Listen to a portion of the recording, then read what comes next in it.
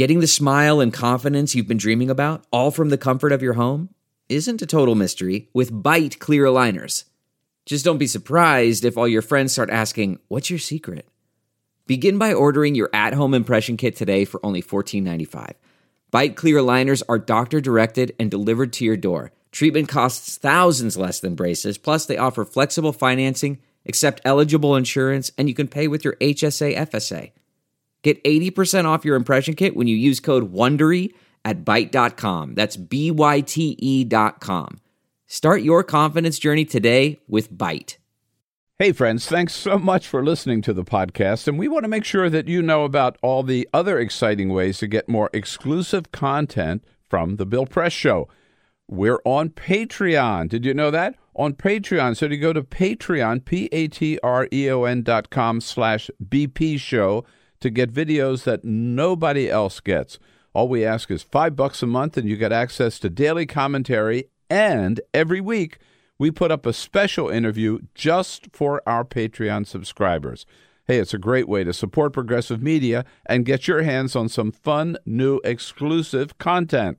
Thanks so much for supporting the show by going to patreon.com/BP show.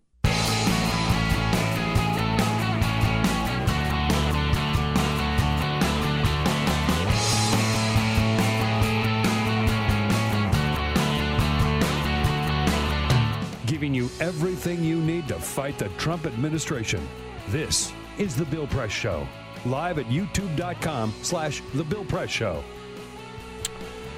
It is back to work for federal employees with a big backlog of things to get done while they're waiting for their back pay. What do you say, everybody? Whoa, on a Tuesday. It is a big Tuesday, January 29.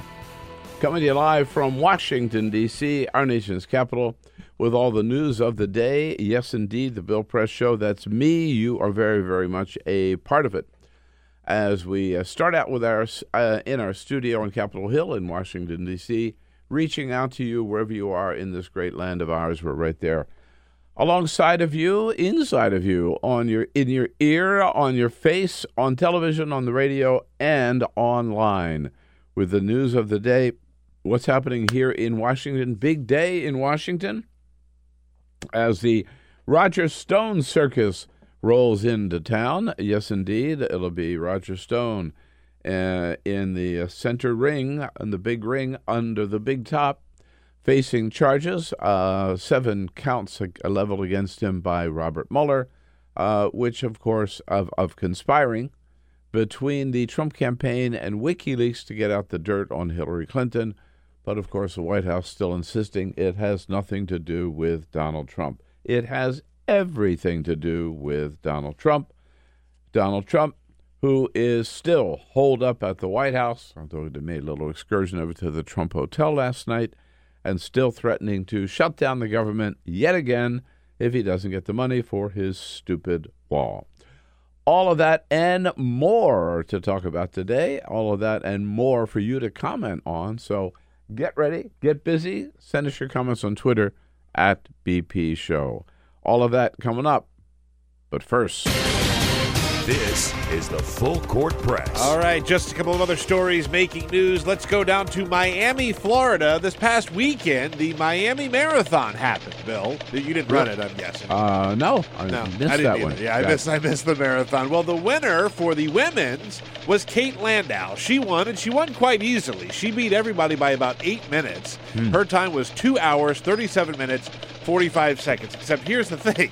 She confessed that during the race at around mile 20, she started to get a very upset stomach. And she had to duck into a porta potty to throw up. Well, when nature calls, yeah, you have to take care of business. Well, so she was in there for a little while and still came out and beat everybody by 8 minutes. Wow. So in the middle of a marathon, she took a potty break. Yeah. And then still came back and crushed the marathon. Good so for congratulations to Kate Landau. Her time could have been a little bit better. Yeah. Whew. Let's go to Lafayette, Louisiana, where a 911 dispatcher had to do a little bit of help. They train you to do all sorts of things when you're a 911 dispatcher. There was a fifth grade child who called 911 who said, I had a really bad day at school and I'm very bad at fractions and I need some help with my homework. Oh. So the 911 dispatcher was not busy. They were not busy at the call center there. So she helped him out. The woman's name is Antonia Bundy. She helped the kid out. She helped him with his homework. She said that after it was all over, he felt a lot better about it, and his day got a little bit better. And However, the police did point out. I also hope somebody has talk to him. The police pointed out, hey, we're happy that we can help you. This time. Don't ever call 911 for homework help ever again. Hey, it's cold out there, Bill. How cold? It's so cold that Minneapolis is expected with wind chill. It's going to feel like negative 60 degrees. Negative 60 degrees. In fact, all over the country there are weather problems. Chicago is bracing for what they fear could be the coldest temperature of the year that they're going to see all year. In fact, they're saying that it could be the coldest temperature ever, which happened on January 20th, 1985, when it was minus 27. Mm-hmm. Mm-hmm. It's cold out there. Bundle up. Bundle up.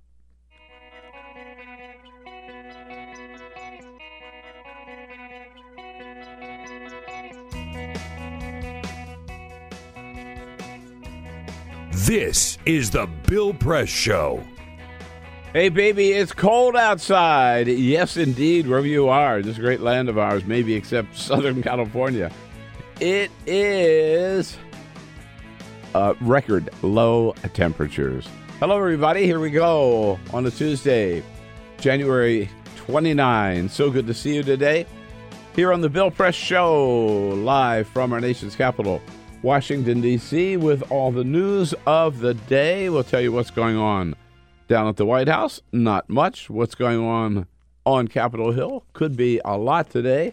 And what's going on at the federal courthouse? Well, that's going to be very, very lively as Roger Stone makes his big first appearance as an indicted. Facing charges. He's not yet indicted. He's not yet convicted. That's just a matter of time. But what a circus that promises to be. So good to see you today as we join you online on YouTube, youtube.com/The Bill Press Show. As we join you also and looking at you on Free Speech TV, welcome to the program. Thanks for being part of the program as well on radio, statewide in Indiana, on Indiana Talks, and in Chicago and the greater Chicago area on the one and only WCPT. Thanks so much for being with us. Lots of big stories to cover today and lots of good people to help us do it. Chris Cadelago, who's a national political reporter for Politico, following the Kamala Harris race. It's a week old, but following Kamala Harris, the build-up and the rollout. Chris will bring us up to date on that. Jordan Fabian covers the White House for The Hill, great newspaper, The Hill. Briefing yesterday, the first briefing of 2019 at the White House. Jordan will bring us up to date on all of that. And then Jacque Simon, who is from the American Federation of Government Employees, on what's happening with federal employees getting back to work and what happens on February 15 when this current temporary reprieve to the shutdown ends on February 15. What can we expect back then? And with all of that, the other guests of the show, of course, are all of you. Thank you so much for being there. And we invite your comments on Twitter at BP Show about whatever we are talking about. Peter, you mentioned there just a little bit, the cold. It is maybe 3/4 of the country that's experiencing these record low temperatures as this cold air comes out from the west, hits the Midwest, where it has really just shut things down, and particularly going to impact and wallop the Northeast United States starting sometime today, later today. Yeah, it's coming. And by the way, it's good. This is one of those things like all over the country, like you said, except for maybe parts of California, the southeastern United States as well as the Northeast. Yeah, in fact, Brian Kemp, the new governor of Georgia, was talking about how the Super Bowl is this weekend in Atlanta. Yeah. And when Atlanta gets hit with snow, which does happen sometimes, it's bad news. Here he is talking about it. Obviously, it's very important because we have a lot of people that are going to be in town this week. We want to keep them safe. Yeah, so they're already worried about what's coming to Atlanta. So you're talking about Chicago. All of our good friends out in Chicago, man, I got to tell you, it may get cold in Washington, but we're going to have enough. Maybe 10 in Washington. That is tropical compared to what Chicago is facing. I've seen different estimates, but there are people in Chicago alive today who have never seen weather as cold as they're going to see later today. Yeah. Because the coldest, they think it's definitely going to, it keeps getting worse. They said definitely the coldest since January 18 in 1999. But then they say it could also be colder than 1985 when it was minus 27. They expect it could go down to minus 50 degrees in Chicago. Dude, no. Minus 50. That would make Chicago colder than the South Pole. Oh, great. Colder than Antarctica. Yeah. But I can't even imagine what that feels like. I can't either. I just can't even fathom. Chicago River's frozen. Yeah, sure. Right? And you imagine that wind. And then you add the wind whipping off that lake. Man, I got to tell you. No thanks. Imagine 50 below, right? I'm trying to think. Stay home. It will, here in D.C., it'll occasionally get down to a degree, right? Mm-hmm. 1 degree. It doesn't happen very often, but it happens. And that's very, very, very cold. Now imagine 50 degrees colder than that. No. No, right. No. Yeah, I think we'll go to the South Pole for a little relief from the cold. I think we'll go to the South Pole to warm up. Yeah. Where are you going to be taking your vacation to get away from the cold? But imagine Greenland. People, a lot of people. If you're under 25 or under, you have never experienced cold in your entire life, as you will as these next cases. So let's just hope we bundle up and all survive it there. Yeah. Well, a lot of federal employees are hoping that they survive beyond the next 15 days, 3 weeks. And by the way, there are more and more stories out of the Hill where people talking to Republicans saying they're just not ready for another shutdown. So they may, as we talked yesterday, will they stand up to Donald Trump if he doesn't get his way again, because he hasn't changed one iota since reopening the government on Friday. But if he goes and wants to go down the path of another shutdown, will they stand behind him? That's a great big question mark. But one thing we heard yesterday, again in the first briefing since of this new year, 2019, Sarah Huckabee Sanders. The briefing was called again at the last minute. I wasn't able to get down there. I'd already made other plans. But Sarah Huckabee Sanders indicating both at the same time that Donald Trump doesn't want another shutdown, but he's willing to do it. Here she is. The president doesn't want to go through another shutdown. Oh, no. That's not the goal. The goal is border security and protecting the American people. The goal is not border security. The goal is Donald Trump's idea about the only way to get border security is to build what I keep calling his horizontal Trump Tower along the Mexican border, this monument to himself, which has been shown in so many ways to be ineffective, unnecessary, hugely expensive, and just a total waste of time and money. Nobody except Donald Trump thinks a wall would work. We've already seen examples of people tunneling under what fencing and what barriers are there right now, or even climbing over the top. Again, I saw some video on the news the other night of this lineup of immigrants at the so-called wall that's there right now, which Donald Trump is so proud of, these steel slats, and this lifting each other up and jumping over on the other side. Hundreds of them. This wall is not going to work. But Sarah Huckabee Sanders indicates again, if he doesn't get his deal, then what's he going to do? He has not budged at all. He's threatening, again, they are threatening, another shutdown or emergency declaration. If they don't come back with a deal, that means Democrats get virtually nothing. That will make the president and force him to have to take executive action that does not give Democrats the things that they want. So this is a perfect time, and the table has been perfectly set by the president in order for a good deal to come together where everybody gets a little bit of something they're looking for. But, they get caught in their own rhetoric down there because they're trying to blame it all on Democrats. At the same time, every time Donald Trump talks, he brags about it's his shutdown. Every time. Every time, right?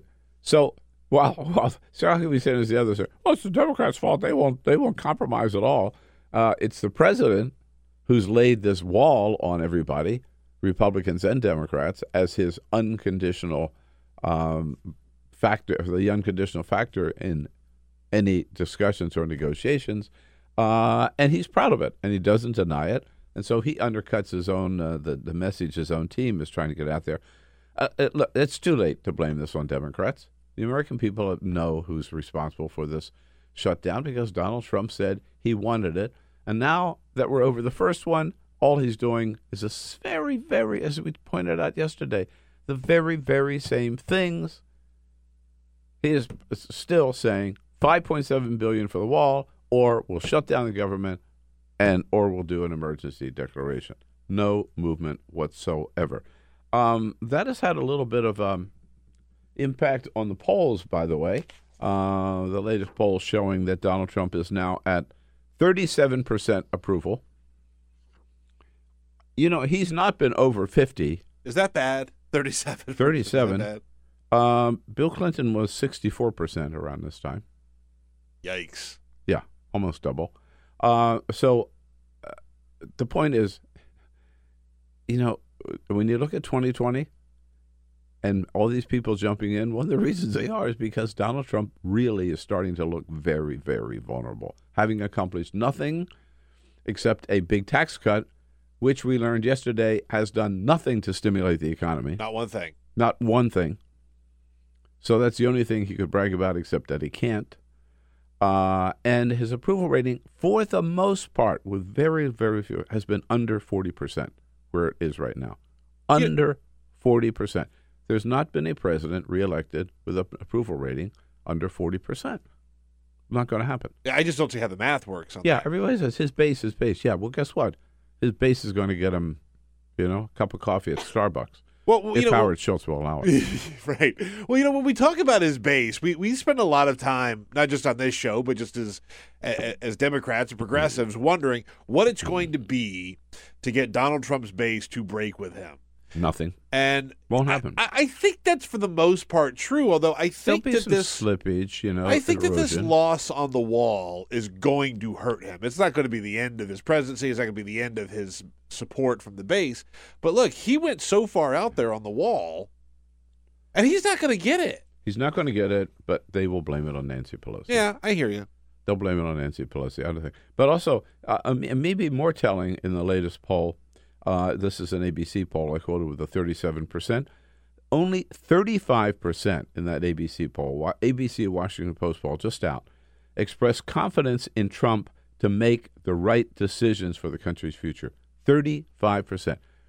Flip that around. 65% of Americans have no confidence in the President of the United States making the right decisions. So why keep him? Right? Get the hell out of there. I hope we can do it before 2020, but at least 2020 we got the opportunity. So he is looking more and more vulnerable. And again, Donald Trump has decided this is his focus. This is his obsession. This wall is his white whale, man. He's doing nothing but this. We mentioned yesterday on his schedule. Yesterday there was one item: lunch with the vice president. Today, this is the President of the United States. The government is reopened. There is Venezuela, there's Afghanistan, there's climate change, there's health care. I mean, you name it, right? Donald Trump has not one event on his schedule today. Schedule totally free so he can tweet and watch television, or watch television and tweet. That's the order of business. Not one item on his schedule. You think about all the presidents. And that's been the way it has been for the last 35 days. Yeah. His schedule's been totally free except maybe a meeting about border security. One meeting. One lunch with Mike Pence, which he does like 3 times a week. Think about all the presidents that have come before Donald Trump and what they've had to do, even if it's just for optics. Even if it's just for optics, right? To get out there and show people that you're actually engaged, that you're working, that you care, that you're concerned about the country. I remember with Obama, we would get, a whole day schedule by the half hour almost. Yeah. Right? Yeah. And then they still would have a briefing every day. Trump is, boom. Nothing. Yeah. Yeah. I'm in my jammies up in my bedroom watching television. Don't bother me. Yeah. Tweeting from the toilet and getting back in bed to watch cable news. And there he is. Meanwhile, on the 2020 front, man, things are popping all over yesterday. Kamala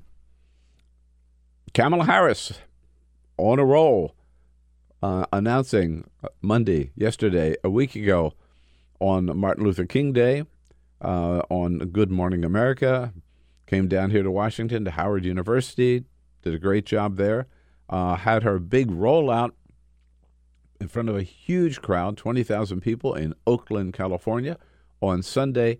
Yesterday, she goes out to Iowa with a big town hall with Jake Tapper and CNN last night.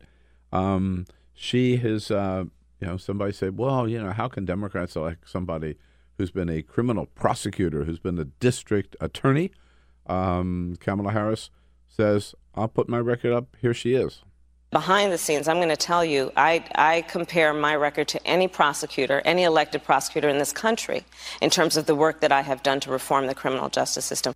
And indeed, in that she was a tough-ass prosecutor, put a lot of people behind bars. At the same time, she did a lot. She and Jerry Brown both did a lot toward criminal justice reform in California, letting people out of prison who were there only there on nonviolent drug charges and reducing penalties and time served for nonviolent crimes.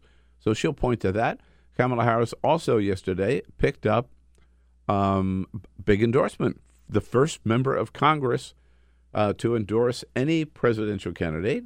Our friend Ted Lieu, often a guest in studio, came out and endorsed Kamala Harris. So just a little. That's interesting. Yeah, and he's a way out progressive, Ted Lieu. Yeah. Member of the Progressive Caucus. I talked to him last week when I was down there for the Progressive Caucus. So anyhow, I'd have to say among the people that are out there right now, Kamala Harris has had the best rollout and getting the best, most positive publicity and looks the strongest among the field. Compare that to Howard Schultz, the other guy that's getting. Listen, can we just say this right now? Howard Schultz, go away. Go away. Just get lost, right? As if you're going to run as an independent. I want to make that very clear. He's been a very successful. He took over Starbucks. He's no longer the chair, CEO, but he was for 30 years. He took over Starbucks when they had 11 stores. Wow. Now they have like 35,000 stores worldwide, right? So yeah, they're one of the most popular chains. Yeah, and in the world. Which is one reason I don't like them, but still, fair, totally fair. You got to say he's a hugely successful businessman, and I'm sure he's got great executive skills and everything. But and if he wants to run as a Democrat, I say God love you, God bless you. The water's warm. Jump in. The more, the better. And I pretty sure that he calls himself a centrist. That's not me. He wouldn't get my vote in a primary, but he'd get a lot of votes in a primary as a Democrat. That's the problem is he's saying he's going to run as an independent. And you run as an independent, you can all you do is screw things up. Look at the independents that in our lifetime or not that long. Ross Perot in 1992 has got 17% of the vote.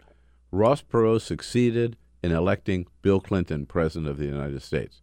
To which I say, Thank you, Ross Perot. But that's not what a lot of Republicans thought at the time. In the year 2000, look at Ralph Nader. Al Gore would have been president of the United States absent the Supreme Court, but the Supreme Court would not have gotten involved at all if it were not for Ralph Nader. Ralph Nader elected George W. Bush president of the United States. Howard Schultz could re-elect Donald Trump. Michael Bloomberg warned about that yesterday, and so did a lot of others, and me included, because it's look, as an independent, it's impossible to get on the ballot in all 50 states. Never happened. So you can't win. Michael Bloomberg looked at it. Remember even Donald Trump, early in the primaries, in 2015, Donald Trump was saying, even into 2016, Donald Trump was saying, if the Republican Party won't have me, I may run as an independent. It was another one of those empty, bogus Donald Trump threats. But he looked at it, and he came to the same conclusion. You can't win as an independent. That's why he didn't run as an independent. That's why Michael Bloomberg's not going to run as an independent. Howard Schultz doesn't get it. I have but to say, you can suck votes from the Democrat. And by the way, also, just one, you won't get in the debates. He will not be part of any of the debates. Right. It's an idiotic idea for him to run as an independent. I just have to say, Howard Schultz is doing one thing on social media, on Twitter, where he is tweeting. He is taking the ratio to a whole new level. And by that I mean he tweeted out, "I love our country, and I am seriously considering running for president as a centrist independent." 3,800 people retweeted that. 45,000 people replied to that tweet. And what are some of the replies that he's getting? Let's just read some of them. "Man, you should actually do literally anything else." Somebody else says, "Shut the F up." Someone else says, "F off." Someone else says, "The day he officially announces is the day I start to boycott Starbucks." It's on and on and on. Nobody wants him to run. And Howard Schultz found that out maybe also yesterday when he's got a book out, of course, appeared at a Barnes & Noble in New York last night. He's making his pitch, and at least one person in the audience doesn't want to hear it. I am seriously considering running for president as a centrist independent. And I wanted to clarify the word independent, which I view merely as a designation on the ballot. Don't help elect Trump, you egotistical billionaire. Yeah. Was that you, by the way? Did you go to New York? Don't elect Trump, you egotistical billionaire hole. Yeah, right. So the guy goes on, the heckler won't give up. Go back to Davos with the other billionaire elite who think they know how to run the world. That's not what democracy means. Go back to Davos, right? Go back to Davos. Hey, I hope that heckler gets to the Democratic primary. Right. Okay, here's what it reminds me of, and if you read my book, From the Left, you know the story. But way back in 2014, when I first talked to Bernie Sanders about the rumor that he was thinking about running for president, and Bernie sat me down in his office, just the two of us, and told me what he was thinking, that he really wanted somebody to run who would put the progressive ideas, make sure they were front and center in the 2016 primary. And if nobody else would do it, he was thinking that he might do it. And my first words to Bernie was, "Bernie, I don't know whether I said it that way, but I'm with you on the policies all the way. Here's my fear. My fear is that you will run as an independent," because he was an independent, "and just take votes away from whoever the Democratic nominee is going to be." The same fear that I have about Howard Schultz. And I expressed that to Bernie Sanders, and Senator Sanders said, "I will never do that." He said, word for word, "I will never be another Ralph Nader. I will not do anything that will make it more difficult for a Democrat to run for the White House." And in fact, he ended up running as a Democrat.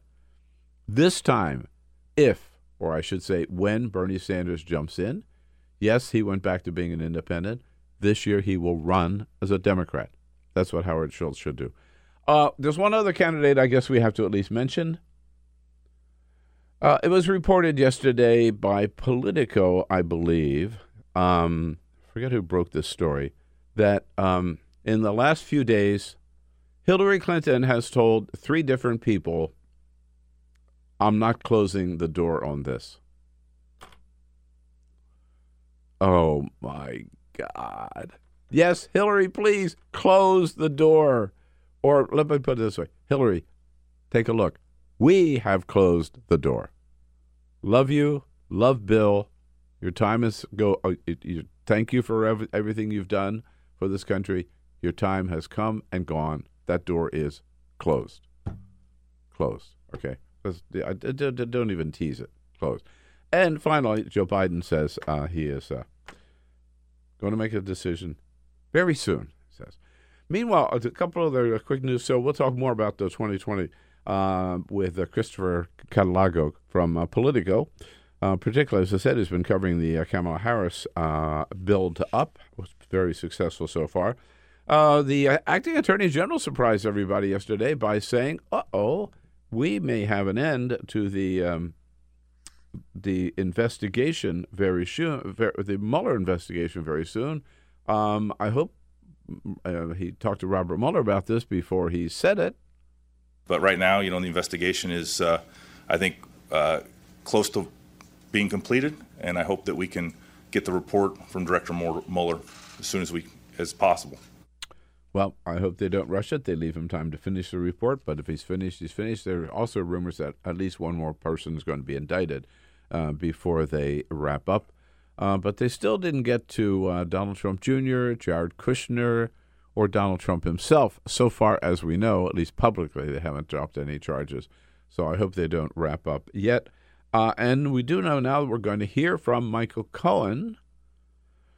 He was going to testify next week, remember, in front of the House Oversight Committee, publicly.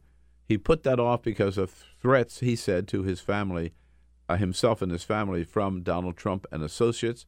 But he has agreed to testify privately next week in front of the House Intel Committee, the House Intelligence Committee, chaired by Adam Schiff.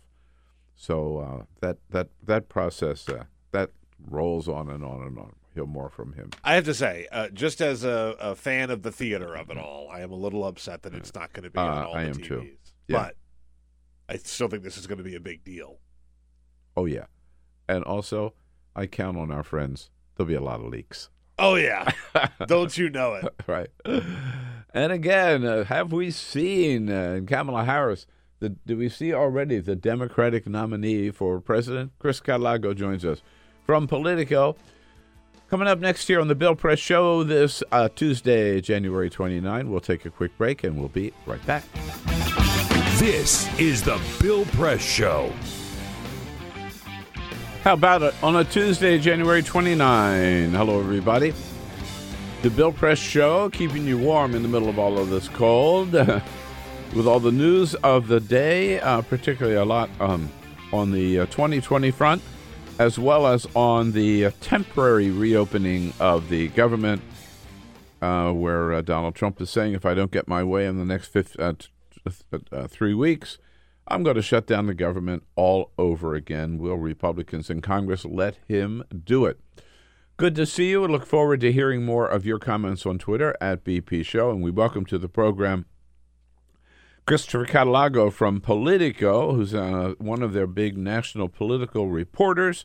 And with this far in advance, still a lot of activity on the 2020 front. Hey, Chris, it's good to see you. Yes, you as well. Thanks so much for coming in. Before we move forward, let's take a quick look back at what we've been talking about so far. Yes, Peter. Indeed. We are on Twitter at BP Show, at BP Show. Let's start, first of all, with a poll we put up yesterday. Will we have another shutdown in 3 weeks? The votes are in. 63% of you say yes, there will be another shutdown. 37% of you say no. Some comments on that. Joseph voted in it, but he says he wants to be clear. He voted no because Trump has not learned. He said, I voted no, but I want to be clear. I don't think no because Trump learned anything. Far from it. I think no because there's just no way that Mitch McConnell goes down this road again. Deanna says, this time, let's cut off the pay to the Senate and the cabinet. That's a good idea. We'll see if that... Hard to do since they've already passed a bill.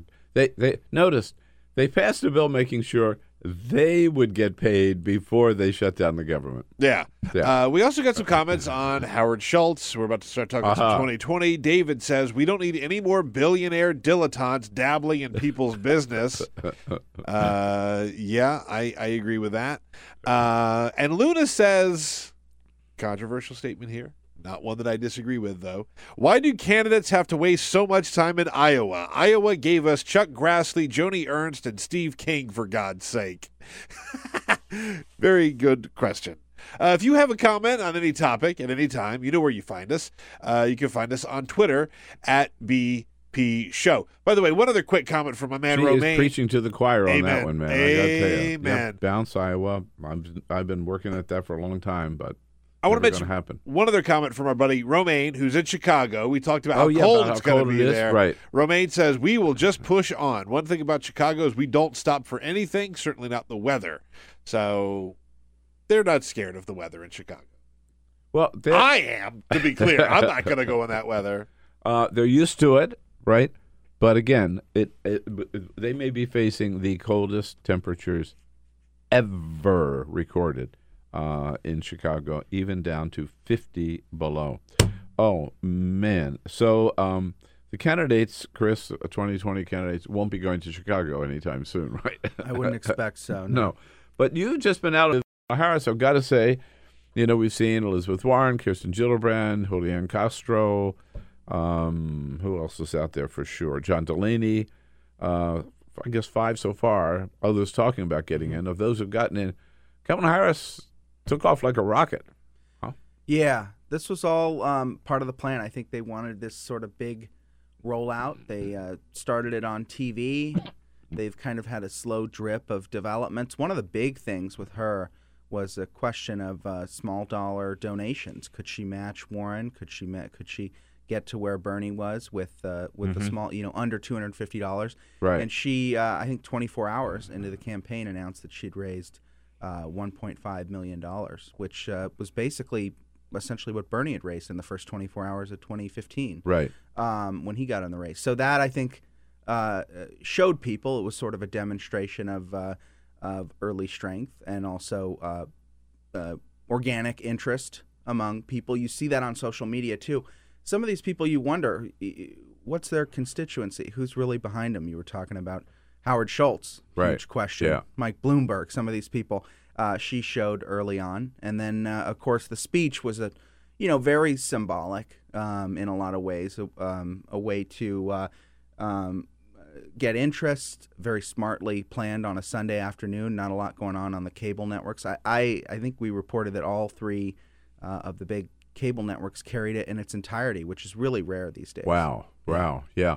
And she's got a great personal story to tell, right? I mean, she's African-American woman, but her mother was Indian. Yeah. She was a cancer researcher, and they met at UC Berkeley.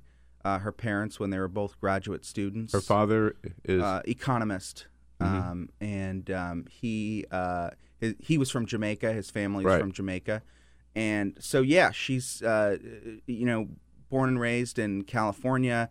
And then, of course, went into law enforcement, which she often says had to go defend to her own family like you would a thesis. That this was not a sort of a – she's been dealing, we know now she's dealing with this question of her record in law enforcement. For her, she's been dealing with it her whole life. Why would you want to be a prosecutor? Right. She spoke about that last night to Jake Tapper on CNN, saying, she was tough on criminals, but she also did a lot on criminal justice reform. Here she is. Behind the scenes, I'm going to tell you, I compare my record to any prosecutor, any elected prosecutor in this country in terms of the work that I have done to reform the criminal justice system. So that's her the case that she will make. Right? Yeah, I mean, we'll let in raw political terms, she's not going to back away from something she's done for 30 years. I mean, she has to really get behind her own record on these things. But I also think, part of what she's saying is certainly true. I mean, where we are in terms of how people view prosecutorial offices, attorney, is further along than we were 10, 20 years ago. And so, when she was in San Francisco, she started this anti-recidivism program in the jails, which were meant to sort of allow people to re-enter society. She did the same thing in L.A.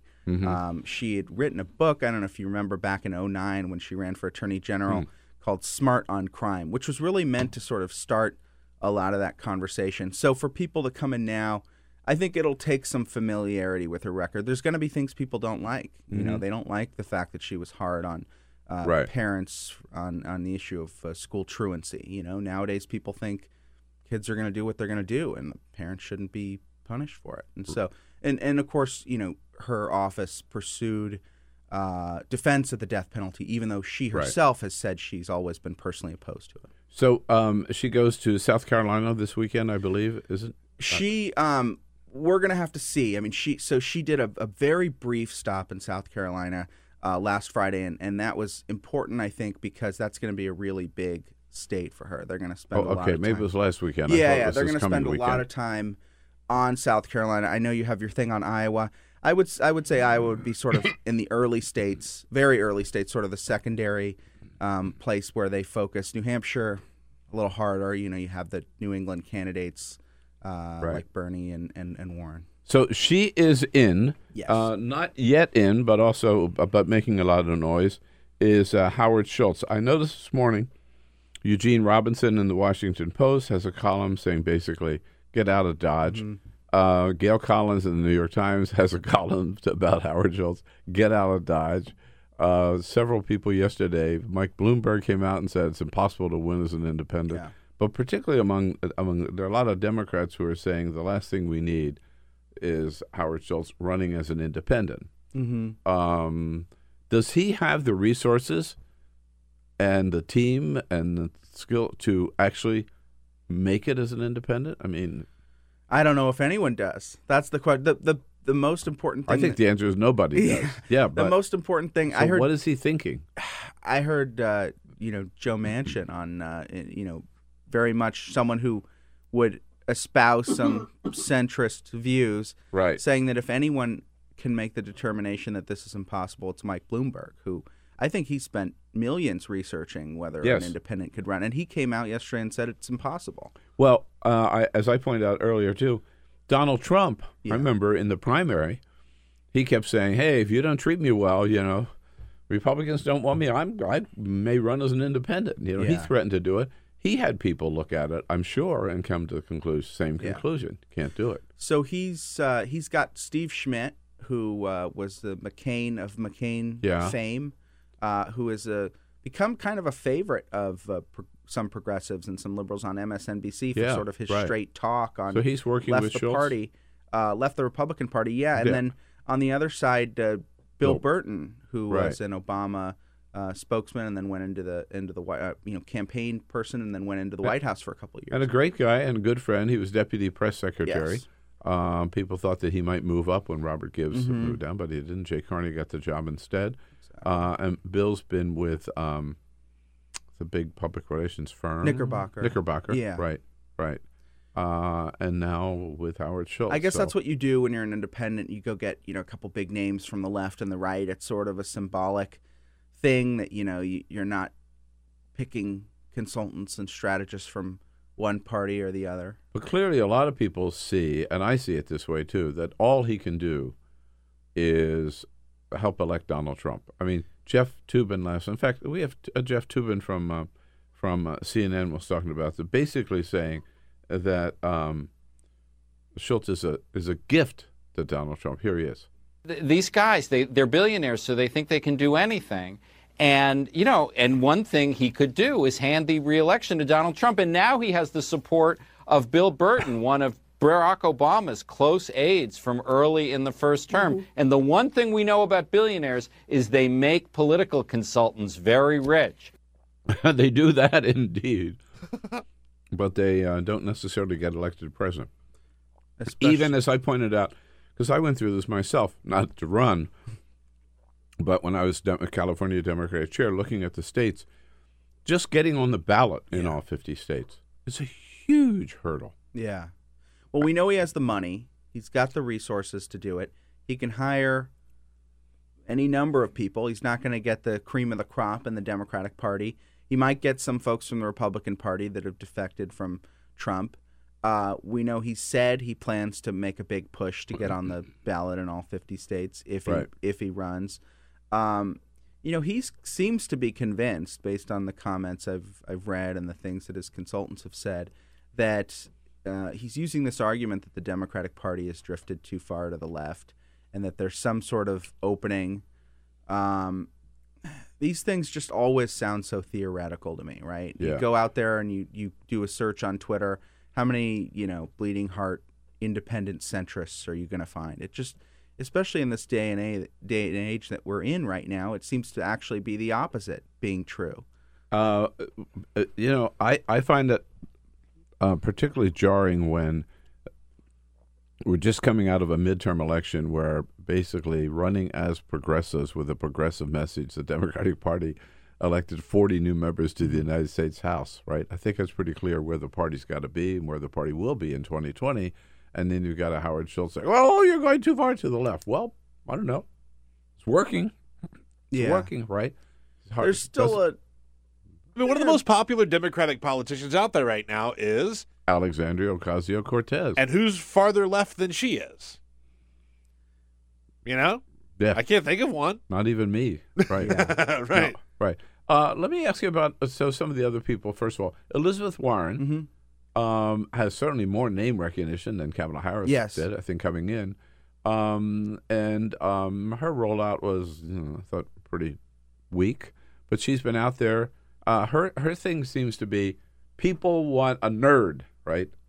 That seems I'm going to nerd you out. She's going to go deep on policy. Yeah. Right. And on her rollout, she is one of the early ones who... She's also, by the way, good in front of a crowd. She's not boring. I was thinking a lot about that. She, what better focus group? Kamala Harris has the sort of jury box as her focus group, and Elizabeth Warren has a big classroom of, engaged students that she taught for so many years. So she should be, and obviously is, engaging. When I've seen her, on her feet, she's spectacular. Yeah, she really is. And I think, to her credit, she came out and did this exploratory committee, which is a little different than what Harris did. Yeah. So I could envision her, once she gets in, doing or trying to sort of match that kind of in-person excitement with a rally in Boston or something like that. So we'll see. She's obviously tried to get in there, and I would sort of look at it like trying to solidify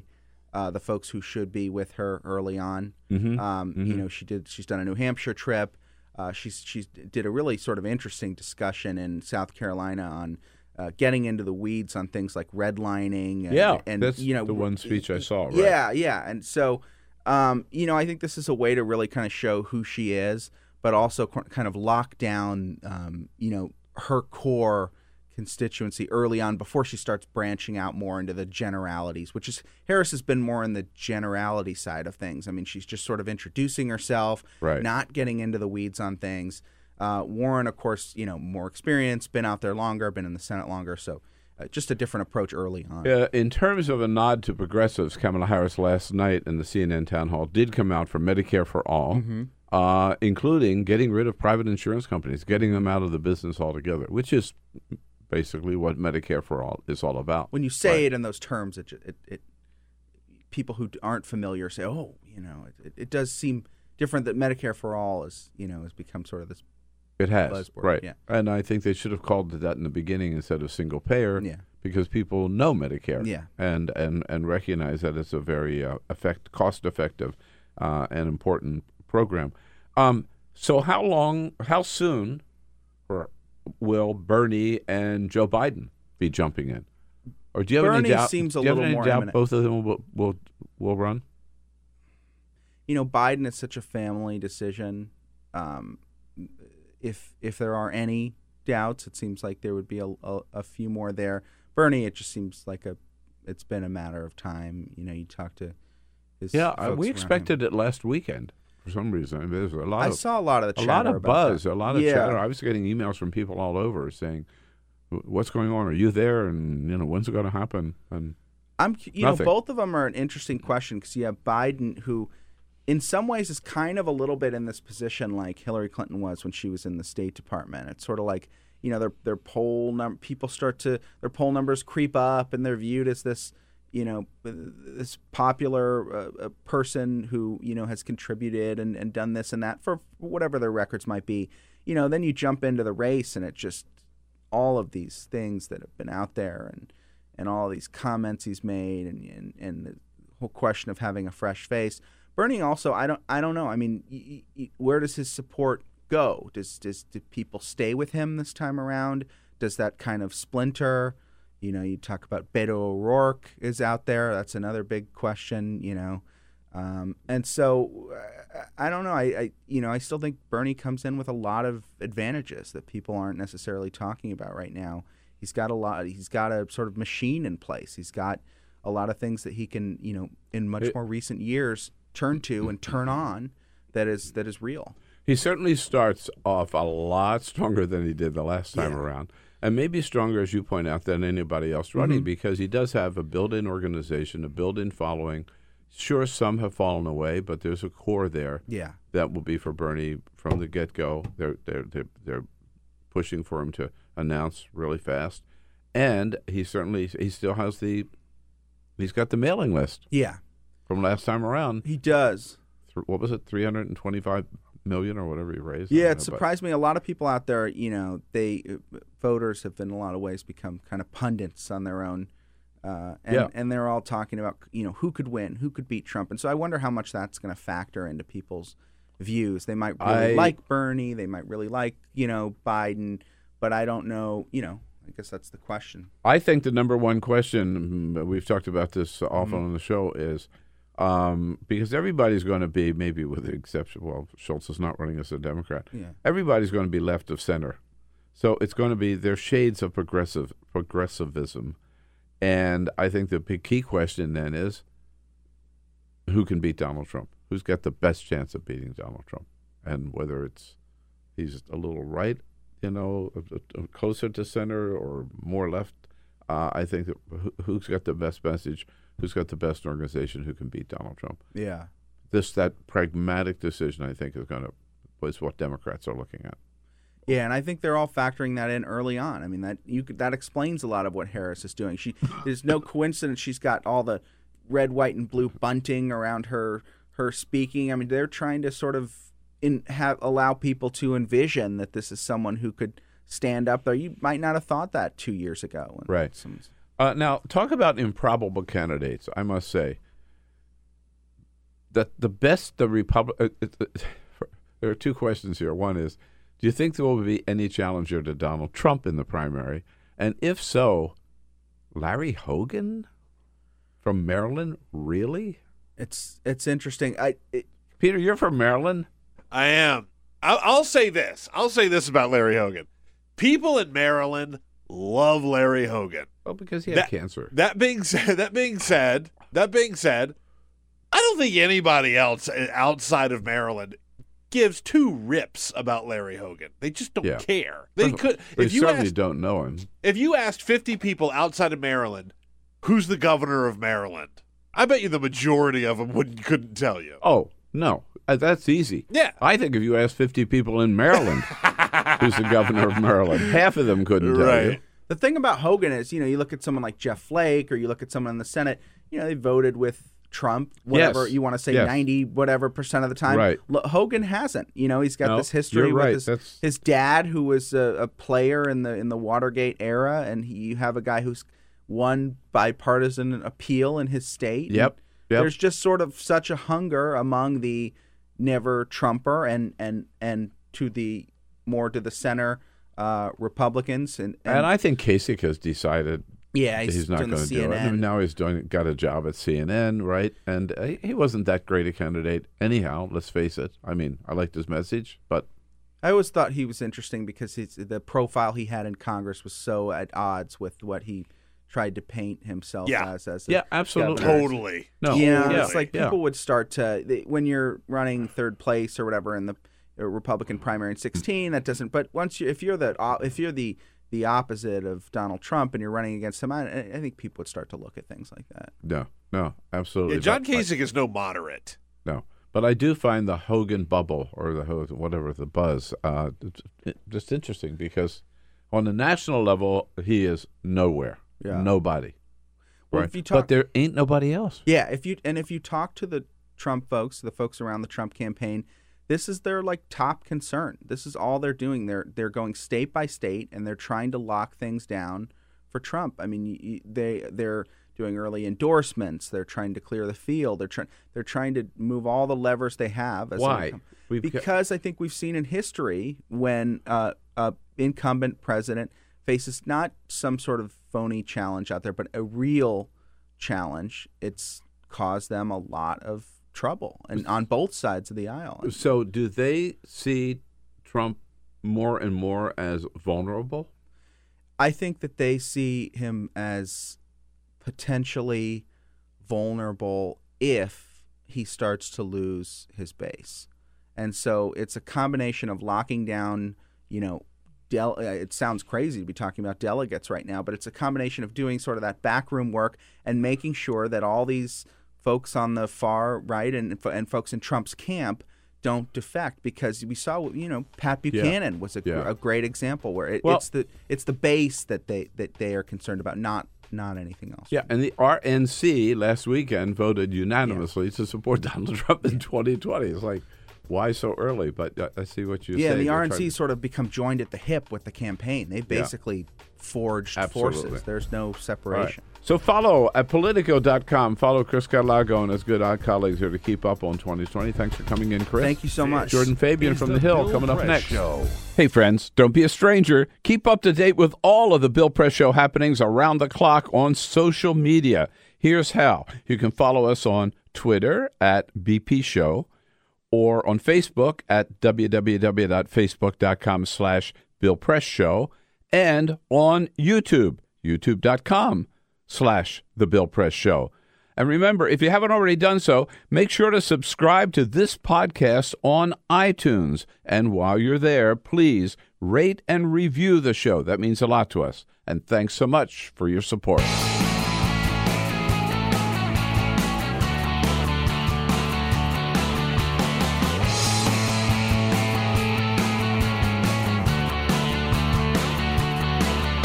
Giving you everything you need to fight the Trump administration.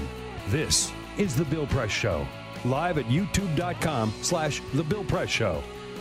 Hey, the Metro was a little more crowded yesterday. Federal employees back to work with a big backlog of things to catch up on and waiting for the back pay to arrive.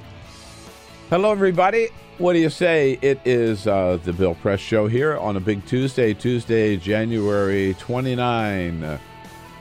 And in the Trump era, there's no such thing as a slow news day. Today being no exception. Congress is still trying to get back to work. Federal employees are back to work, again facing a huge, big backlog. And Congress trying to get on with some other stuff. But meanwhile, hanging over everybody is this fact that we are only in a temporary reopening of the government, and Donald Trump is saying the same thing during this so far that he said for the last 35 days, give me my $5.7 billion for the wall, or I'm going to shut down the government yet again, or maybe declare an emergency declaration. And Roger Stone makes his way to Washington today to appear in federal court. Of course, the White House doesn't want to talk about that because it has nothing to do with the president or the White House. Jordan Fabian keeps him busy. In fact, big briefing yesterday, Jordan. I mean, whoa. First one in 41 days. One a month. Can you take it? Can you handle it? Gonna have to block out my schedule, Bill. Rest up in between briefings. Oh, yeah. First one in 41 days. Is that what it was? That's right. The last one was December 18, I think. Yes. Yeah, because I was there. Didn't make it yesterday. It's good to see you. Jordan Fabian covers the White House for The Hill, thehill.com. And we've got lots to talk about, and you have lots you want to comment on Twitter at BP Show. But first... This is the Full Court Press. Alrighty, just a couple of other stories making news. Alexandria Ocasio-Cortez continues to revolutionize not only politics, but social media. If you follow AOC, her, as we call or it. AOC, sure, yeah. If you follow her on Instagram, you know that she does lots of different Instagram stories or Instagram live videos. She'll do recipes. They'll have the camera on her while she's cooking. She shows a lot of behind-the-scenes stuff in Congress. And yesterday, she actually had an Instagram story about her skincare routine. She says that skincare is actually a hobby of hers, and she shared some of her tips for how she keeps her skin so good looking. She says she actually enjoys the science of it. She reads about compounds and studies. But in terms of the step-by-step process, she says... cleanse, moisturize, wear sunscreen, use toners, and actives like vitamin C and retinol, and try your best not to sleep in your makeup, and try not to use products that contain alcohol. Keep that in mind before you go through your skincare routine, Bill. This is TMI. Self-care, man. I believe that's what the millennials call it. I'm all about a self-care or a skincare routine. I take my skincare routine very serious, Bill, as you can tell. Well, you and AOC. As you can tell, yeah, exactly. Peter, please don't tweet out your skincare routine. Don't worry. Okay? Right. Don't worry. But I do think alcohol may be... have something to do with your skincare. Yes, exactly. Yeah. Unlike AOC. Exactly. The opposite approach. Let's go to London, where there is a new hotel, the Hilton Hotel in London, the Hilton London Bankside, and they have a suite inside the hotel. It features a large bedroom, a sitting area, and a bathroom. Here's the thing, though. It is a completely vegan hotel suite. It is the world's first vegan hotel suite. So what does that mean, of course? Well, there is no leather. There is no cotton. There is no feathers. They don't use any of that stuff. It's all animal-friendly products. In fact, they have a vegan-friendly leather alternative called Pinatrex that is made from fibers sourced from wasted pineapple leaves. God. So if you're a vegan and you want to really commit to the lifestyle. I just think of vegan being some stuff you eat, right? No animal products at all. Really? At all. No leather, no feathers, no nothing. All right. Not for me.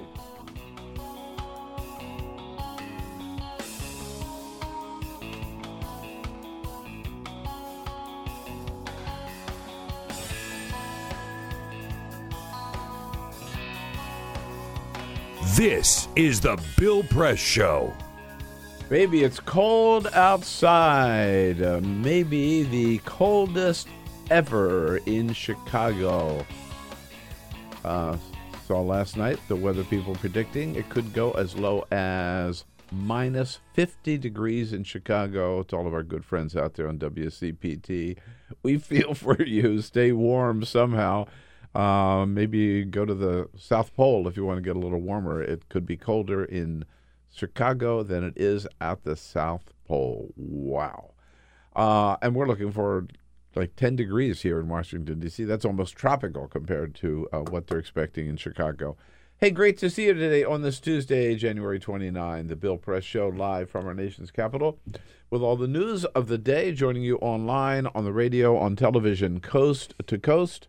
With our good friend Jordan Fabian, who covers the White House for The Hill, thehill.com, where you can find my column today about Donald Trump and the shutdown. Go to thehill.com.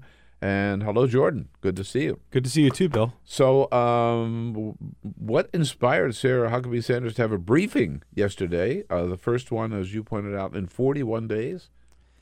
Well, the shutdown's over, number one, but I know that they were planning to get out there last week at some point, and then excuse me, the president had his tweet about the briefings being no good. Yeah. So, oh, right. Sarah's treated so badly, and that's why we don't have briefings anymore. So they pushed it back even further, and then yesterday was the day. Well, I thought that starting last fall, it's been one a month. Yeah. And so I thought that they might get through January without having one. Almost did. It was a close call. Yeah. But 28th was the day. Does this look like the new normal? One a month? If you look back at the patterns, it's hard to say it's not the new normal, and I think it's unfortunate for not just for us in the press, but for everybody else. There's a lot of questions that go unanswered every day in that White House, and I know Sarah Huckabee Sanders and those folks would say that by having the president available and by doing those informal gaggles they do on the driveway after TV appearances, that they're doing their job and answering questions. But as you know, Bill, covering multiple White Houses, that's just not the case. And there's many questions on many topics the White House doesn't address on a daily basis. No, I've been told by one of the senior people there that don't need briefings because the president stops and talks to reporters when he's on his way to Marine One. And I've been a part of a couple of those gaggles. That's not the same thing. No, you're shouting over people, shouting over the helicopter, for one, right? Yes. Yeah. And he can barely hear what we're asking. And really, the type of question you ask Sarah Huckabee Sanders is different than the type of question you'd ask President Trump. You're not going to dig deep on Venezuela with the president. You might ask him some top-level question about what's going on there. But there's like all kinds of topics like that just don't come up when you're asking the president face-to-face or when you have to shout over 20 colleagues on a driveway when the helicopter rotors are spurring. Right, and he is free to turn around and walk away at any point, which he does, or walk down the line at any point, which he does, right? Yes. And you can't really follow through and probe and get an answer. So yesterday, a couple of big things did come up. Venezuela, for one. New sanctions announced by John Bolton at the briefing on Venezuela. And the big story really was that John Bolton had his pad in hand. And on the pad was written in his handwriting, 5,000 troops to Colombia. Yes. Did he let the cat out of the bag? What's going on? I almost feel like that was intentional, right? Because it was so crazy. But we asked the White House what's going on with that, or is the U.S. actually sending 5,000 troops to Colombia? And the answer was, paraphrasing, all options are still on the table. So right. I know there was a report out there by NBC News that there is in fact no plan to send 5,000 troops to Colombia, but as you know, the Pentagon and the White House haven't always been on the same page. So the White House really trying to keep its cards close to the vest here, but what's clear is they're trying their hardest to really force out Nicolas Maduro from power and put in Juan Guaido in there as the president. So all of these moves that you're going to see from the administration going forward, keep that in mind. That's kind of the play here for them. And Donald Trump himself has said all options on the table, right? Yes, and if you remember, I think it was last year, the year before, he had this. He was at Bedminster at his golf club, and he was asked about Venezuela, and he floated a military option for Venezuela, and that confused a lot of people. And a lot of people you talk to right now, regional experts, just say it's not practical or really even productive for the U.S. to send troops to Venezuela, and they think it's very unlikely. But again, this president and this White House, it's always hard to rule something out 100%. Well, isn't that sort of a pattern? I mean, these threats, I'll do this or I could do this, and you never really know, which leads to the latest on the wall. I mean, this emergency declaration he keeps throwing out there, hanging out there.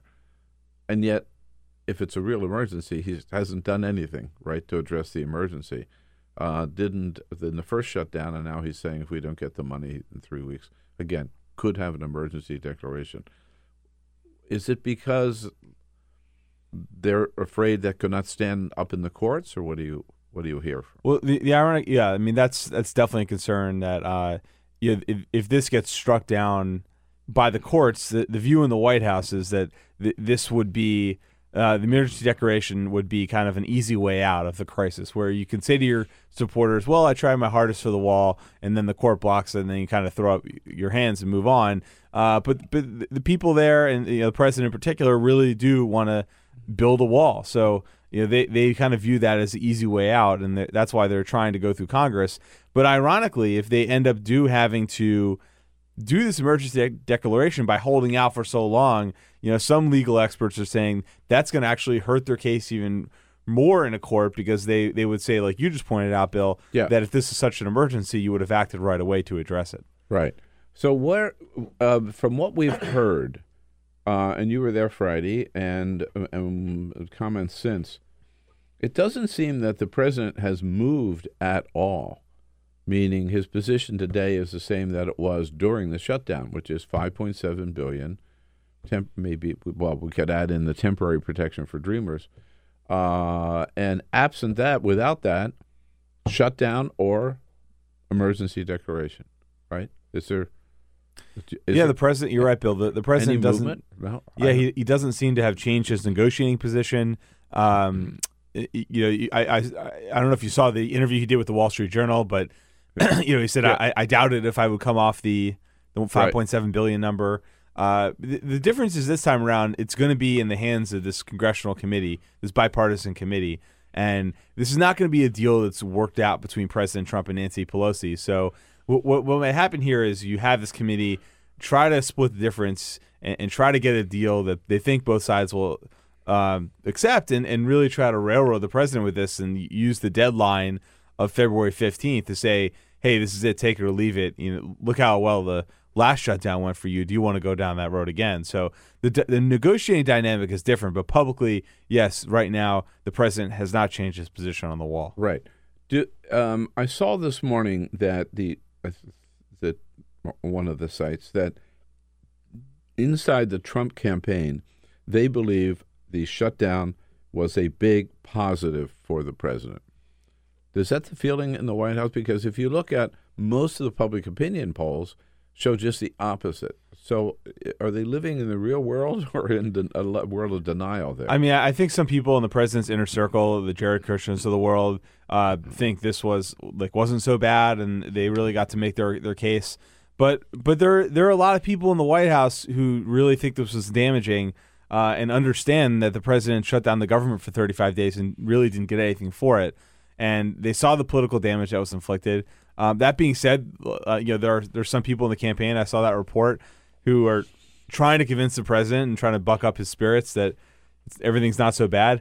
Although if you read that story, the poll they were using was a poll of 10 Republican-leaning districts that show the majority of people there still blamed him for the shutdown, but that the number of people who believe the wall is needed went up somewhat. I mean, that's really not a lot to hang your hat on. Yet for some reason, there are people in the campaign who believe this is the smoking gun that shows the shutdown actually wasn't so bad for the president. In terms of normalcy and the new normal and a pattern of behavior, we've seen during the 35 days, there were very few events on the president's schedule, daily schedule. Yesterday, he had one event, lunch with Mike Pence. I know in the evening he went over to the Trump Hotel. Did we ever find out why? Yeah, he was doing a fundraiser for the campaign, basically. Oh, yeah. Okay. But that wasn't announced, strangely. But no. At any rate, he slipped over there last night. Otherwise, on the daily schedule, there's one event. Today, on the daily schedule, there are no events. So, I mean, is he spending all of his time on this wall? Well, that's what a lot of his allies are concerned about is, he's made the position on the wall very clear, but he's not using his bully pulpit to advance his cause. Like you said, during the shutdown, he went down to the border, he did the Oval Office address, right? But that was it. I mean, and he really spent the first 3 weeks of the shutdown holed up in the White House doing nothing. So a lot of people kind of whining about it, right? Here right. I am. Yes. Oh, Nancy Pelosi's in Hawaii. All on the White House, looking at the big men with Secret Service guns on the driveway. Right. But a lot of his allies who I talked to really viewed that as a lost opportunity because while he was holed up in the White House, this whole shutdown fight was getting defined without him, with the Democrats essentially playing that comment on loop that he would be proud to shut down the government. And now, yet again, we're in this 3-week period, and it's not clear right now to us what the strategy is for the White House to advance its argument and try to win that money. Jordan Fabian with us from The Hill, thehill.com, your best source of what's going on here in Washington at the at the White House or down at the Congress and anywhere, and in the agencies, it's all there on the Hill. So, Jordan, way back when I was just a lad, working for Governor Jerry Brown, his first term in California, I remember often we'd be in the governor's office and we'd be debating something or whatever, and Jerry would turn to me or to somebody and say, "And you better not be writing a book. Don't put that in any book," right? So Donald Trump apparently has not said that to his aides, particularly not to Cliff Sims, who's out with this book. Have you had a chance to see it yet? I've seen a lot of the excerpts, Bill, and it's very interesting. Is it I mean, Nest of Vipers? Is that Team of Vipers? Team of Vipers. Yeah. Yeah. So it paints a White House in total disarray. Right? Yeah, it does, and I think the goal of it was really to sort of paint the team around Trump as sort of an uncouth group, but not him. But a lot of this blows back on him in the book. A lot of it does. I mean, you like the way he describes the president, in the private dining room, watching television, fuming, not ready for meetings, winging it all the time. And especially there's an excerpt about the call with the space shuttle astronauts, the space station astronauts, and he makes it in with 30 seconds to spare because he was just going on some rant about how we should have people on Mars yesterday. It's just wild, and I can tell you that people in the White House aren't happy about it.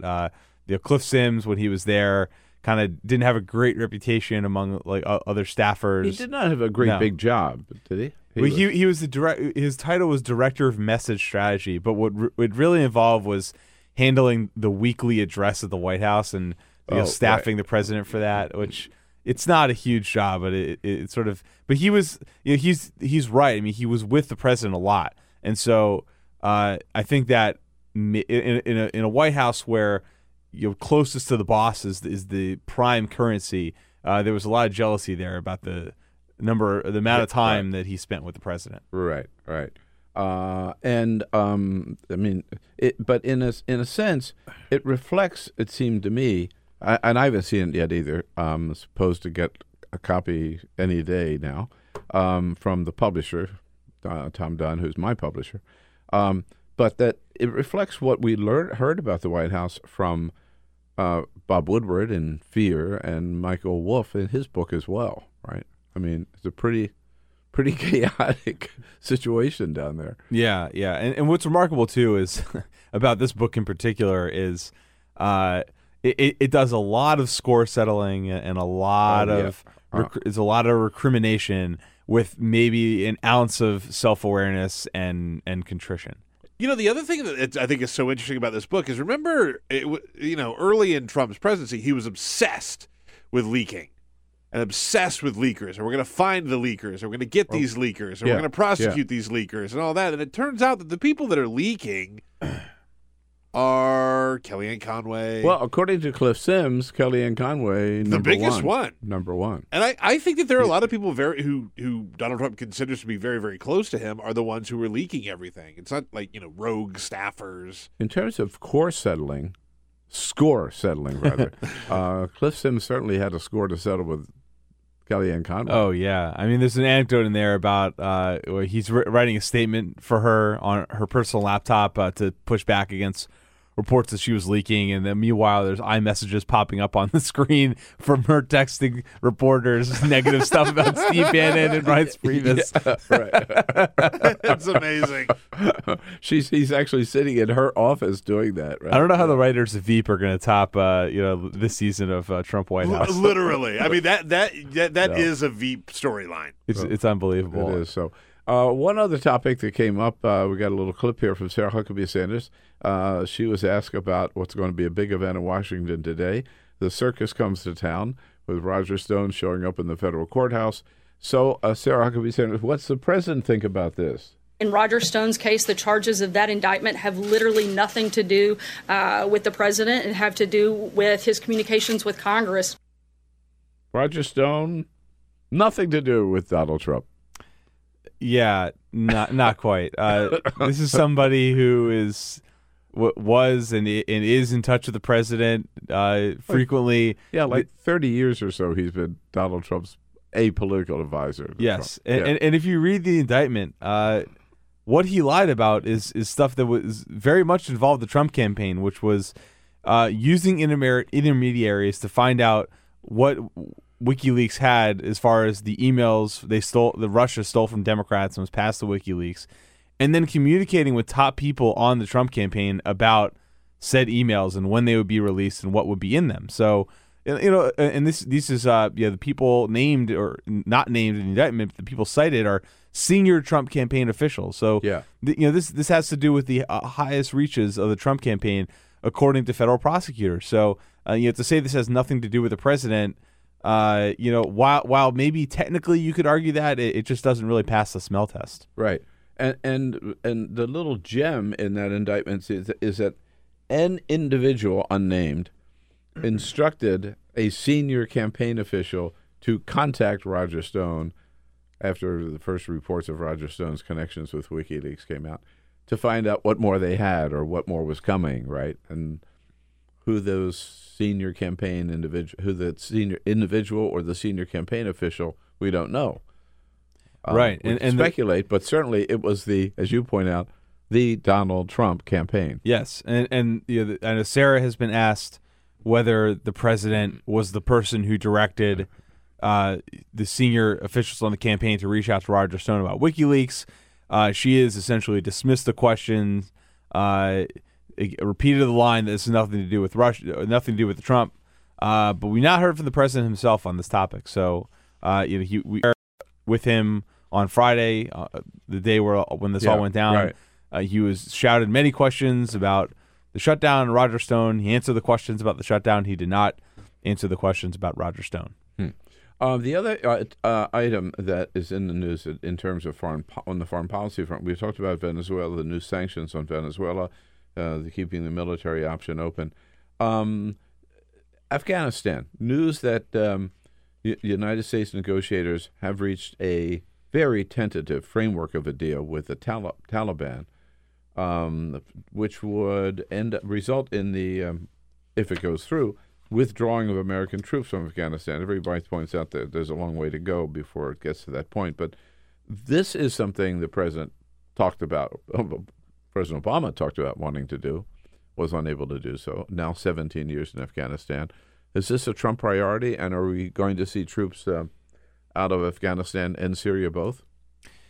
I still think in Afghanistan we're a long way from that point. It seems like there's been some significant progress in the talks with the Taliban, but there are some major hangups, which is the Taliban negotiating directly with the Afghan government.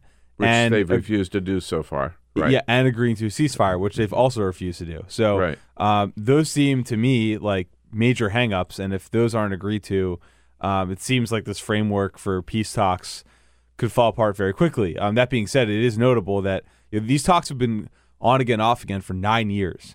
And so the fact that they finally have some kind of breakthrough with a tentative deal in place is significant. So this is something to watch, and I don't think we should discount the fact that the president has said that he wants to get U.S. troops out of Afghanistan. So he may be very determined, even if this deal doesn't come to fruition. Maybe he says, screw it, I'm just going to take them out anyway. It didn't stop him in Syria. He basically took troops out of Syria on the word of Turkish President Erdogan, who, as we know, is not the most reliable actor.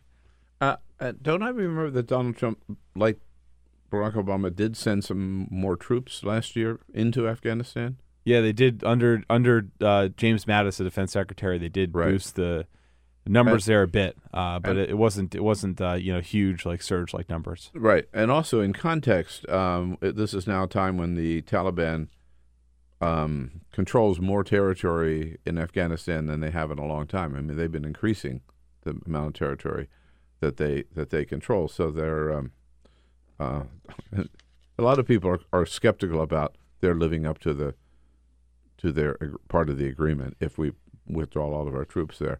And Syria, where are we now? I mean, when the president announced, surprised everybody by saying we're getting out of Syria, it was within 30 days we'll be out. He's since changed his mind. Is that just an open-ended question now? Yeah, it's hard to tell where that stands really. The Pentagon has gone ahead with plans to start withdrawing troops. I mean, they've moved ships into the region. They've started to, prepare logistically to pull out. But right now, we haven't seen those major troop movements yet. And they did revise that timeline to 4 months. But then John Bolton came out and said, well, it's going to depend on conditions on the ground. And then we haven't heard much from the president about this since he first announced it. So he didn't give a major speech to the American people as you usually do when the president usually does when there's a major troop movement. So we really don't know a lot of the details here, and his staff is maybe out of confusion, maybe out of secrecy, not shared a whole lot of details with us. So we just don't know exactly what those levels are at right now and when that major withdrawal is going to happen. Right. It's always amazing that the things that Donald Trump ends up tweeting about, some things that you would think a president of the United States might just ignore, doesn't happen with Donald Trump. And I'm particularly thinking about his tweet yesterday about Howard Schultz. So Howard Schultz telling everybody he's maybe going to run as an independent centrist. But Donald Trump could not resist coming out to saying, I forget the exact word, but basically saying he didn't have the guts to run. And I just hope that he's up to date on the rent that he's paying me in Trump Tower for that little Starbucks up on the mezzanine level of Trump Tower, which I've been to, by the way. I have this tweet here, by the way. I just want to read it because you're pretty much spot on. Howard Schultz doesn't have the, quote, guts to run for president. Watched him on 60 Minutes last night, and this was last night, and I agree with him that he is not the smartest person. Besides, America already has that. I only hope that Starbucks is still paying me their rent in Trump Tower. Right. There it is. I mean, so much in one tweet. So much in one tweet. I guess to ask the question why after 2 years, maybe we shouldn't even be asking. Well, I think he's trying to goad Howard Schultz into the race. I think the president thinks it'd be good for him because a lot of people think that Howard Schultz will pull support from Democrats and not his voters. Absolutely, count me in on that. I think it's a crazy. I mean, I hate the idea of his running as an independent, assuming he could get on the ballot in all 50 states. Right. So by definition, Trump would love it. Yeah. And there you have it. And he has to get that little bit in there about. He thinks he's smart. You haven't seen smart. You already got the smartest person in the world. The one thing is not going to change, right, is the Twitter. No, that's not going away. Multiple people have tried to stop it, but it's not going to stop. And at least two chiefs of staff have tried to stop it. Exactly. And Mick Mulvaney says, "Go right ahead." He says, "Go right ahead."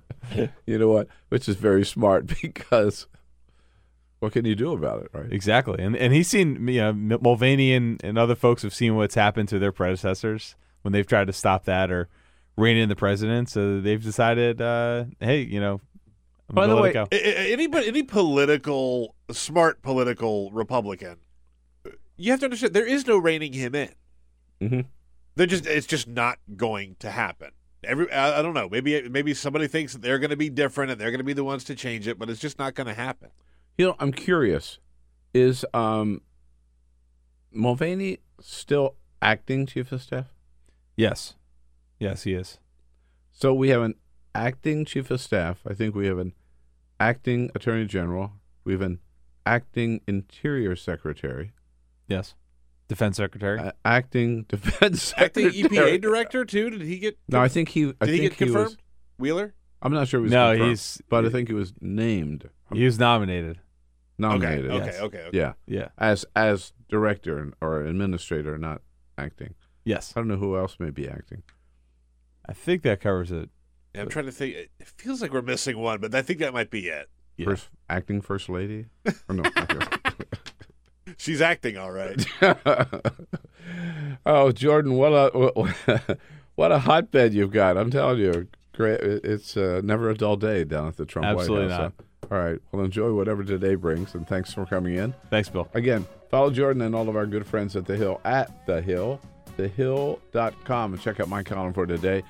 Federal employees getting back to work. What has been the cost of that shutdown?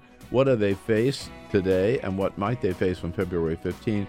Jacque Simon is a policy director for the American Federation of Government Employees. She will join us next to tell us all about it. This is the Bill Press Show. On a Tuesday, January 29 of the Bill Press Show. Hello, everybody.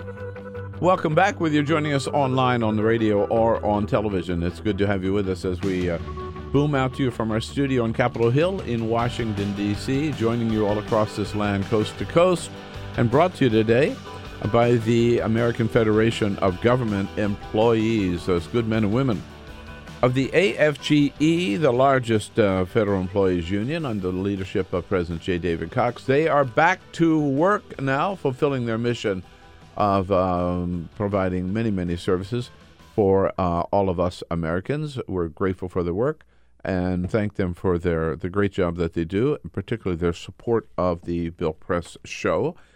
Check out their website at afge.org to hear their stories about what they've been through, what they face now, and what they fear might happen on February 15.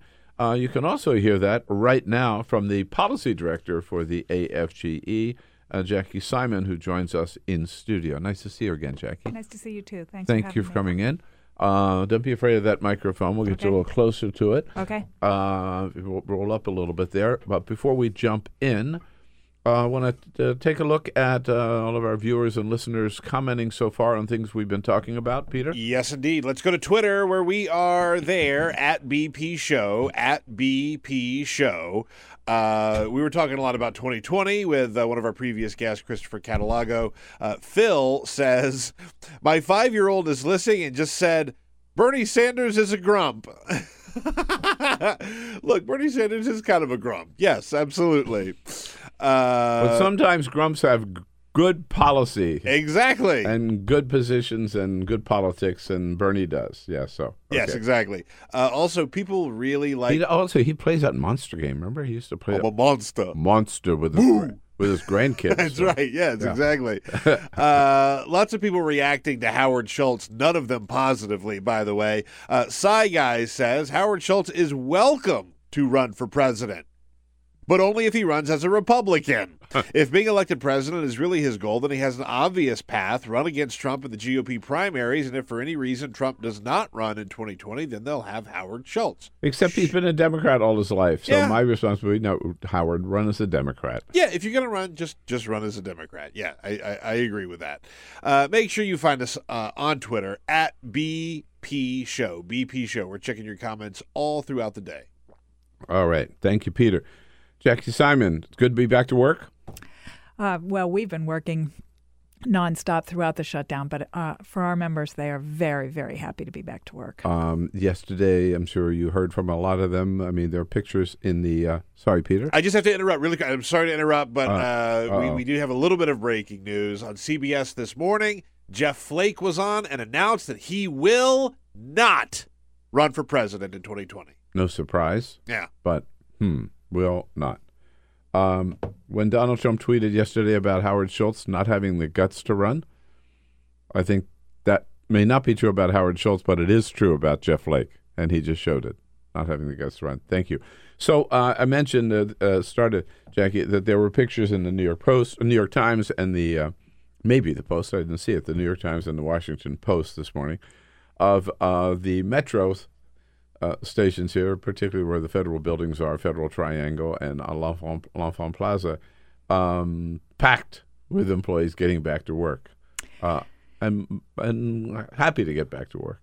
Oh, there's no question about that. One of the points that, we made over and over again throughout the shutdown that I think few people realize is that about 85% of federal employees work outside the Washington, Baltimore metropolitan area. However, there is a large concentration here in this area. Yeah, and during the shutdown, people who were forced to work without pay were also most of that time working without their transit subsidies. So they had no money to pay for Metro. They had no transit subsidy, so they weren't using Metro, those who were forced to work without pay. And what happened to all the work that they were supposed to be doing while they were furloughed? Well, they're going to have to start getting to it now. I mean, there's massive backlogs in every agency. Just piled up, huh? Absolutely. Right. And what is the latest word on back pay?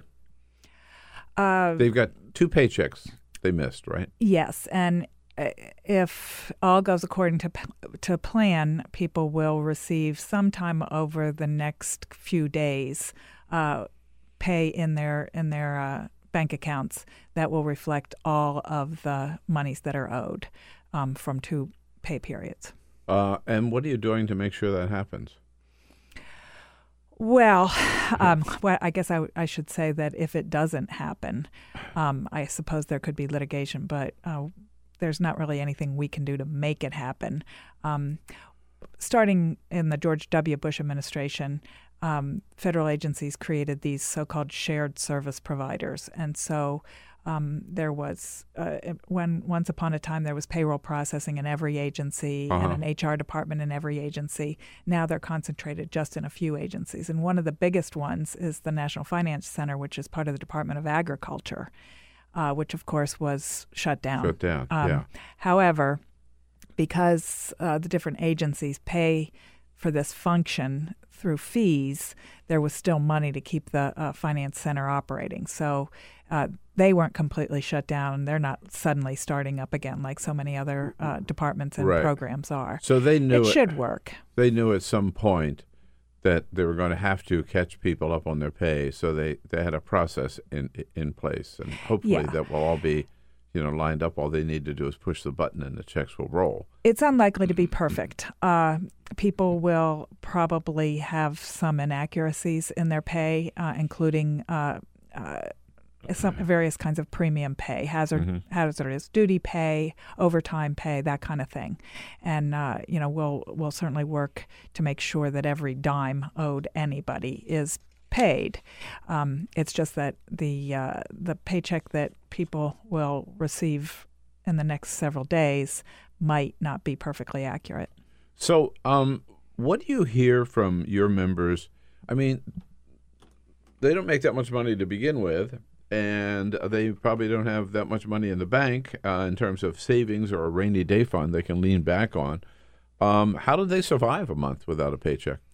It was very, very difficult for many of our members, particularly transportation security officers at TSA, some of the lowest paid federal employees, not the very lowest paid. I always want to remind people that, with the fight for 15 and higher minimum wage, there are many, many hourly federal employees who make barely more than the minimum wage. Thousands, which is still $7.25 an hour. Right.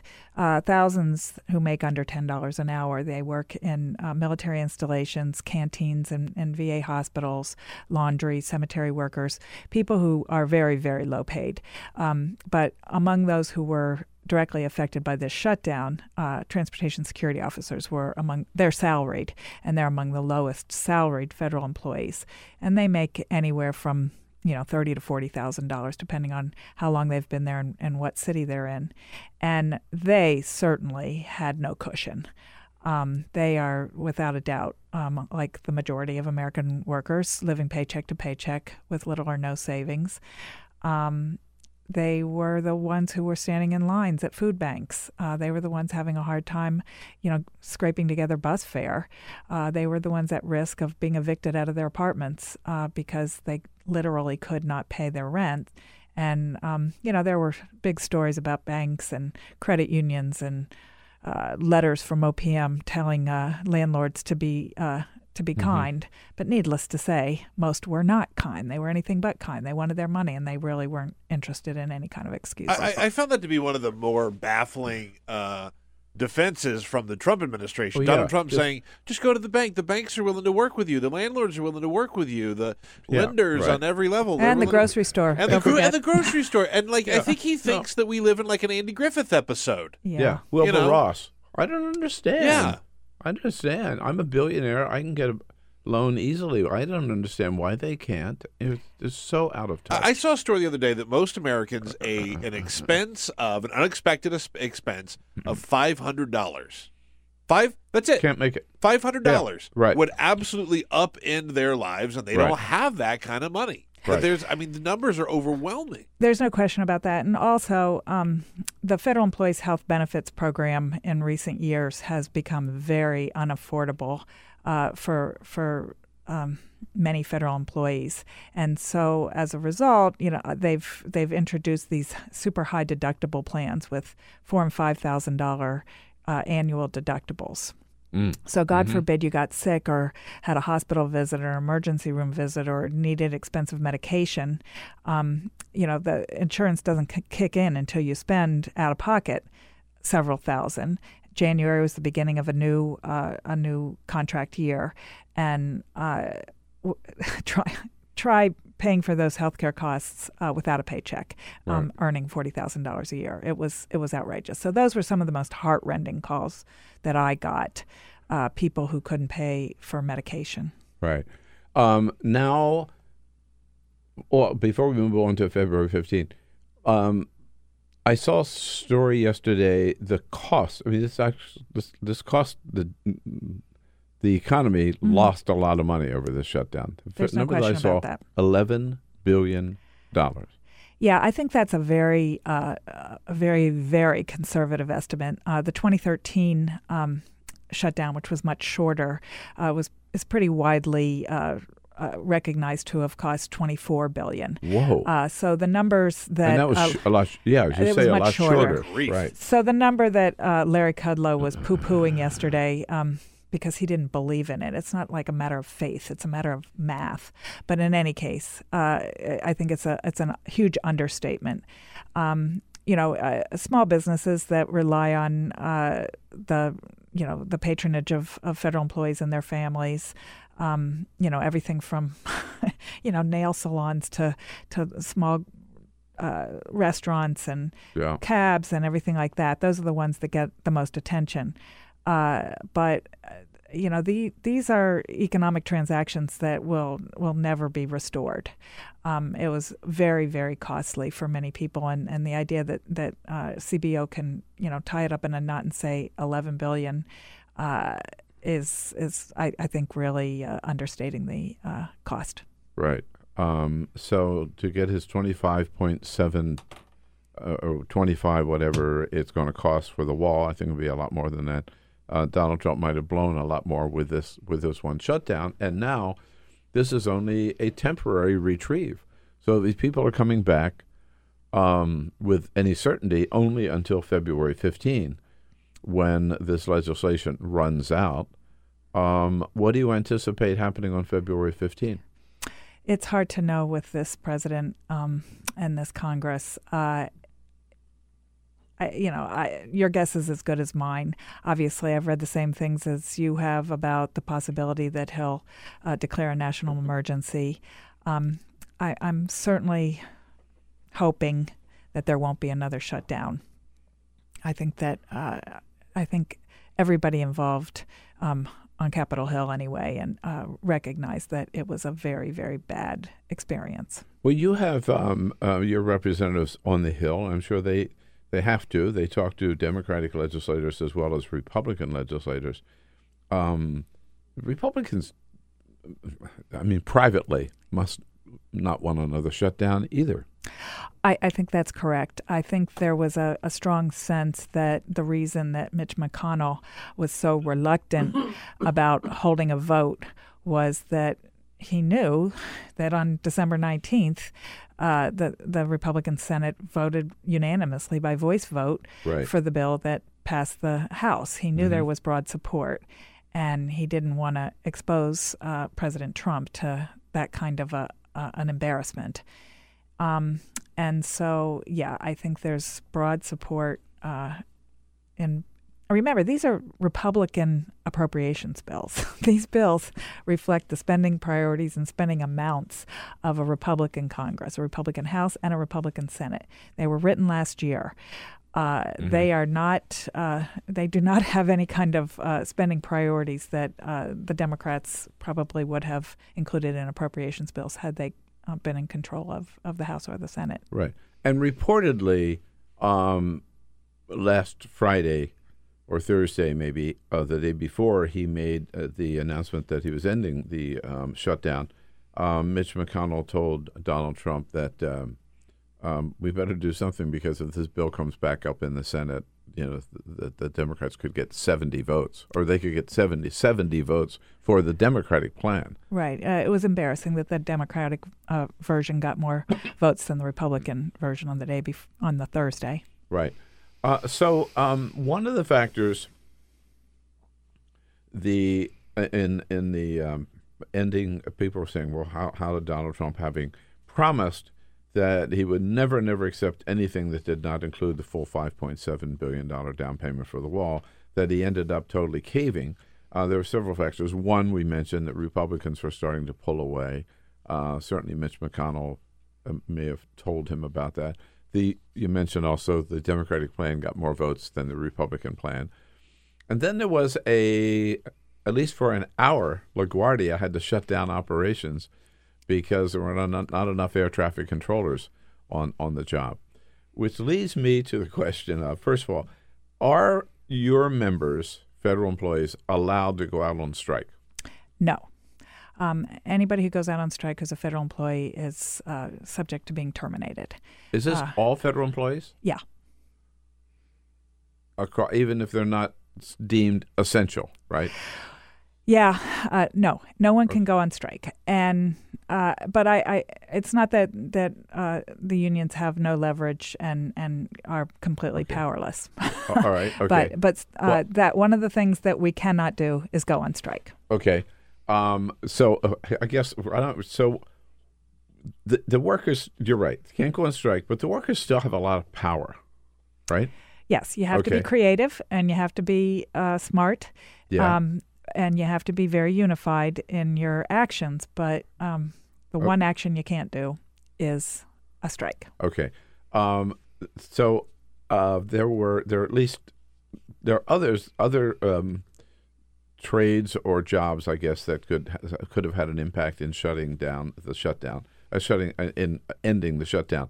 But it seemed to me that the ones that really had the power were the TSA people you mentioned, so essential, and the air traffic controllers. And if they had picked one airport and stayed out one day, maybe just half of them one day or something, O'Hare or Atlanta or Dulles or I don't know, or LaGuardia or JFK, they could have ended the shutdown on the second day of the shutdown. Why did it take so long before the air traffic controllers realized this and stayed home? Some of them, at least, at LaGuardia. Well, I don't know that it was a sick out in terms of being a coordinated job action. It may have looked that way, but I'm not so sure that it was. I think that what occurred in the days leading up to that was, our union representing the first line of defense against terrorists who might use the aviation system to conduct some kind of a terrorist attack. Our union sounded the alarm about the importance of transportation security officers being well-fed, well-rested, without so much stress of fearing that they were going to lose their homes, unable to support their families, etc. That kind of stress on their ability to carry out their duties to truly protect the flying public. Air traffic controllers released a statement with the exact same message, that their members were under so much stress and fatigue and worry that was going to be impacting their ability to carry out their security function. The flight attendants, the pilots, the aviation inspectors, all different unions, but all sounding the exact same alarm, blowing the whistle in the exact same way with sort of joint statements and separate statements saying that aviation security and the safety of flying was in jeopardy if this shutdown continued. I think that had the big impact. Right. We had Sarah Nelson, who's the president of the flight attendants, in a week or so ago, last week, was here in studio, sitting right where you are. And she was calling, as you know, for a one-day. Peter, was a one day walkout, I think, right? Yeah, a one-day strike. General strike. She was all for it. Yeah. And she talking to other labor leaders, she said, and trying to get everybody up behind it. I think what happened was the strike ended before. I mean, the shutdown ended before that could have happened. Well, I think she got her message out, and I think that it was a glorious example of union solidarity with the flight attendants, the pilots, the airline inspectors, air traffic controllers, and TSA machinists, everybody saying the exact same thing with, great seriousness. I mean, this was not, nobody was making this stuff up. It was serious. Right. Look, Nancy Pelosi gets a lot of credit for keeping everything together for the shutdown.